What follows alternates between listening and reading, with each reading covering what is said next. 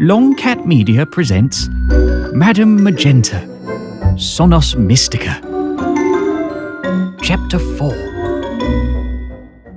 Greetings, fans of the esoteric. It is I, Magenta, here to read more of my 2014 book, Magenta is the Warmest Colour. Someone asked me about the title, actually, and I admit, at the time I was trying to exploit the popularity of that film. Blue is the warmest colour. Do you remember that film, Bernard? Yes, I do. It was the French one, wasn't it? Yes, that's right. Do you remember what it was about? I believe it was about a pair of young lesbians. That's right, exactly. And I was trying to piggyback on the popularity of that in order to get my book a little bit of notice. Although, do you know what I remember about it? All that spaghetti eating. Do you remember? Oh, there was a lot of spaghetti, So much spaghetti. Yes, The main character, she was like a hog at a trough, wasn't she? Guzzling it down, snorting lines of marinara. Yes. What was that all about? I think it was some sort of symbolism to do with comfort food and conservatism and so on. Really? I think so. Comfort food and conservatism. I must have missed that thematic point. What do you mean? Well, I think that one of the girls was from a poor family or just a more sort of straightforward family, and they would eat spaghetti bolognese. Oh God, is that what it meant? I think so, You yes. know, I thought we were supposed to imagine her having a go at your nethers with the same sort of enthusiasm. I thought that was the connection. Oh, maybe. It could be. Oh, I didn't realise there was a class point involved. I think, well, I mean, I could be wrong. I'm no film theorist, but I think that was what it was. No, that makes a lot more sense, because you know what? They'd use oysters or peaches or something otherwise, wouldn't they? Oh, yes, Spag yes. bol is hardly sexy. No, it isn't. No. What's your sexy food, Bernard? Probably. We don't really do that. We don't. We're not into that. No. Food play. No, I was racking my brains, but I couldn't really think of anything. Well, that's because, well, you know what I'm like. I'm always teetering on the brink of a yeast infection anyway. Well, Chocolate quite. body paint is just asking for problems, isn't it? Yes. Anyway, as a result, today's cocktail is marinara-based. I call it the Chunky Mary. It's a can of plum tomatoes in their own juice, roughly chopped, a few shots of vodka, some Nando's extra spicy, and I don't like celery, so instead I've got a big phallic sausage sticking out as a garnish. It's a Linda McCartney one, though, as I am vegan for at least one meal in 10. You've got to do your bit, haven't you, Bernard? That's right, yes. Right, so here we go, Chapter 4. Although it says Chapter 2 in the book. Oh, God, that's not right, is it? You know what the problem is? I wrote this on an iPad, and in order to check the last chapter number, I had to scroll with my finger past pages and pages, sometimes as many as 8 pages. It was exhausting. I'm surprised I have fingerprints left from all the friction. But consequently, I stopped checking what chapter number I was up to, and I just lost count. So this is Chapter 4, but it's written here as the second Chapter 2, I think. Right. Look, just don't buy my actual book. It's just problematic in more ways than one. Just listen to me on the audiobook, okay? Oh, and make sure you subscribe so you know when we upload a new chapter. All right? Here we go. Musical flourish, right?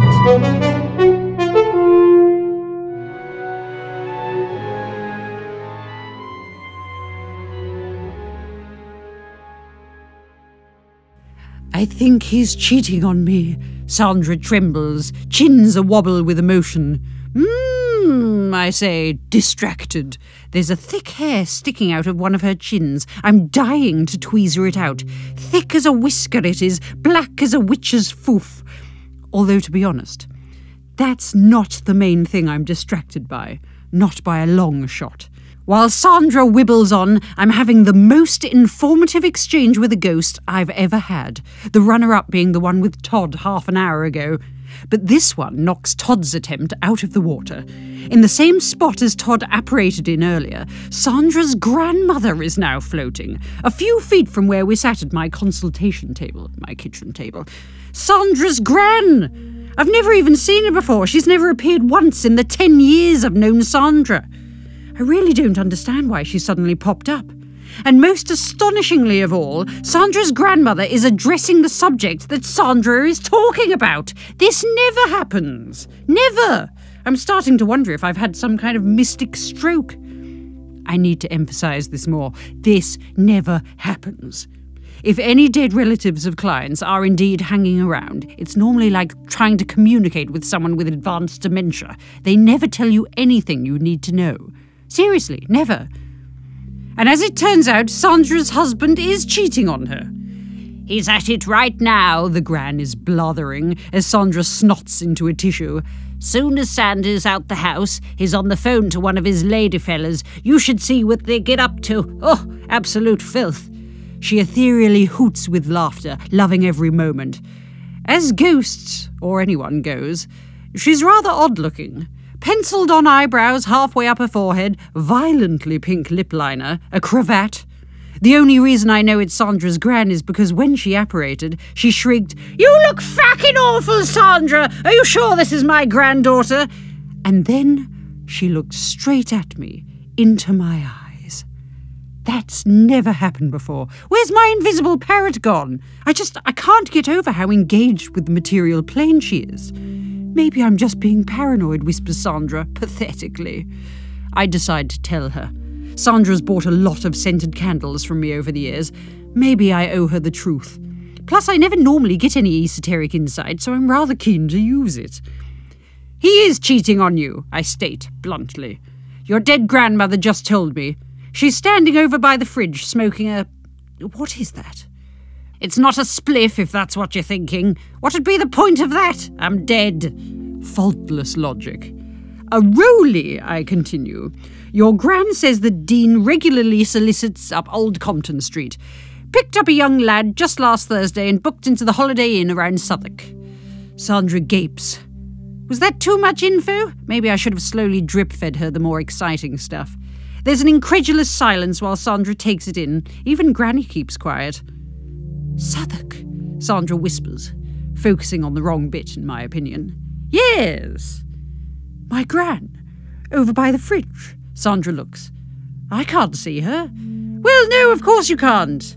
I've never done the medium thing with Sandra. I don't think she understands what's going on. Nor do I, frankly.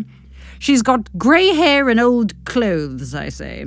But that's no help. That's the kind of general wank that the fakes pull from their bumholes to impress the credulous.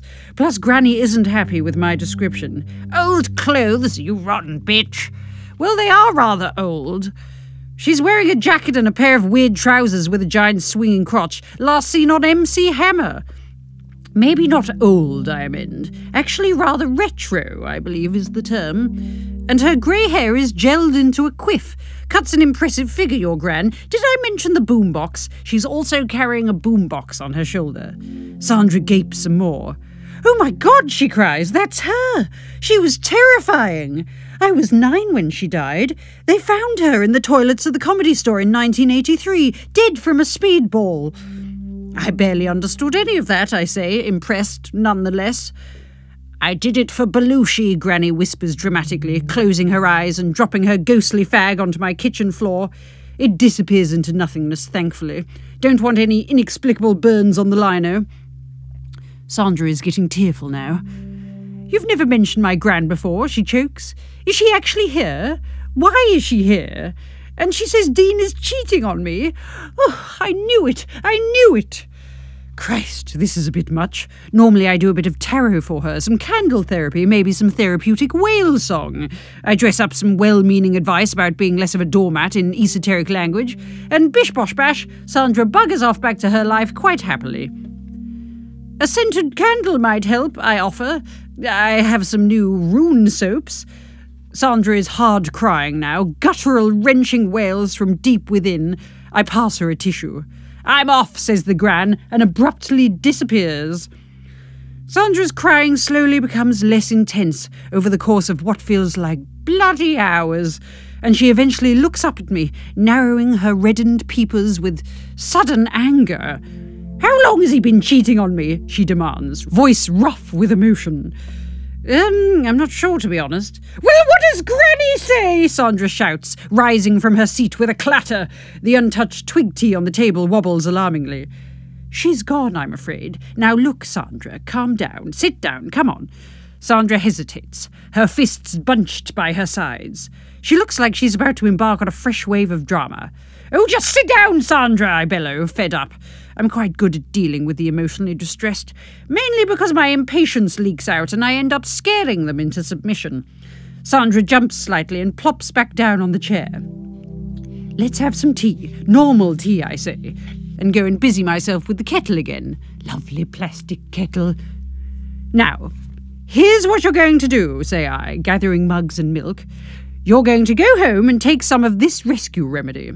I pull out a vial of soothing herbal nonsense from one of my cupboards. Then I think better of it and reach for a pill bottle on the other shelf.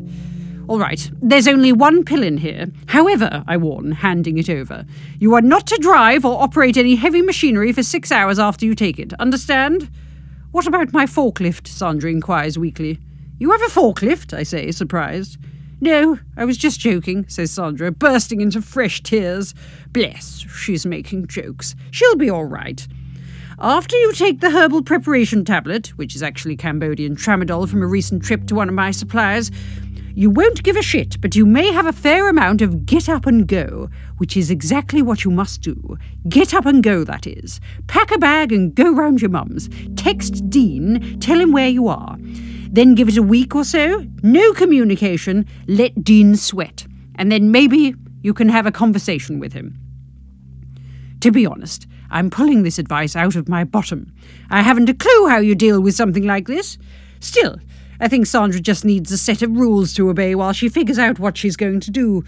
But Sandra just sits there like a soggy hanky, so I sigh and go get me handbag.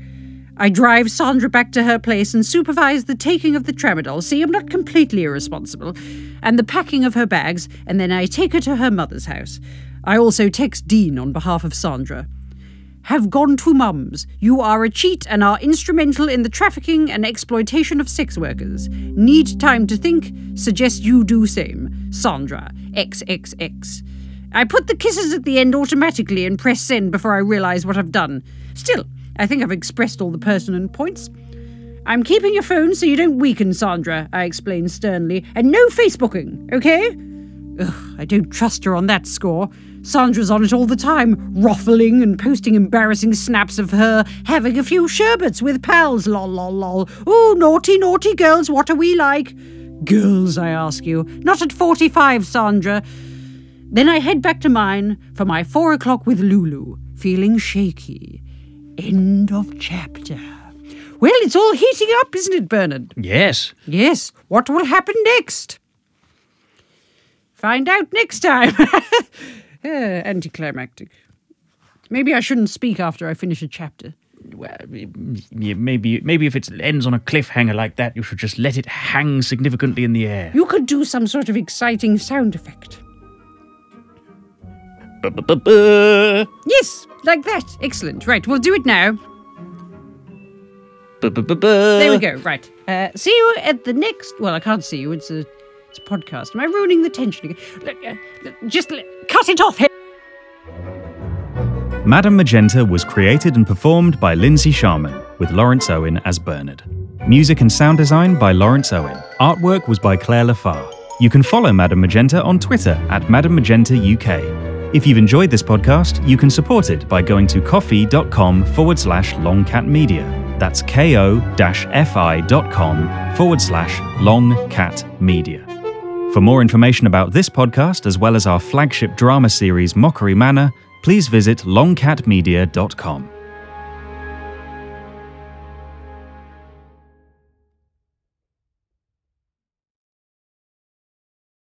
The Fable and Folly Network, where fiction producers flourish.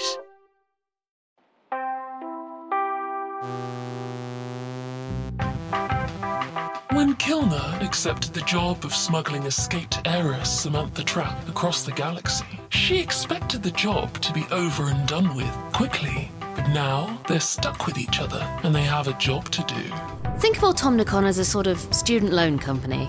You take a loan from them and then they own you until you've paid it off, with interest. So all I have to do is pay off my debt? Fine, I can do that. How much do I owe? 900,027 credits. And counting.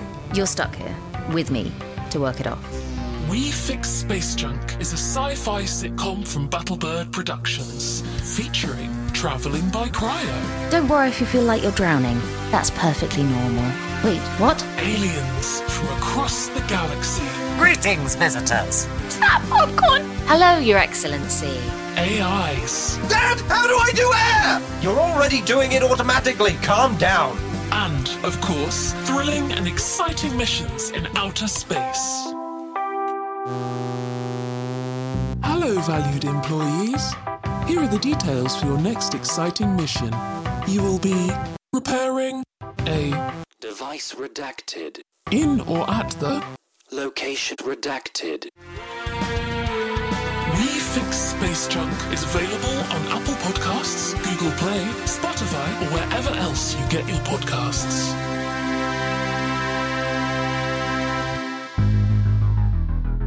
Subscribe, consume, integrate, indoctrinate, assimilate, degenerate, and watch your body decay into a faceless husk as your mind floats aimlessly in space.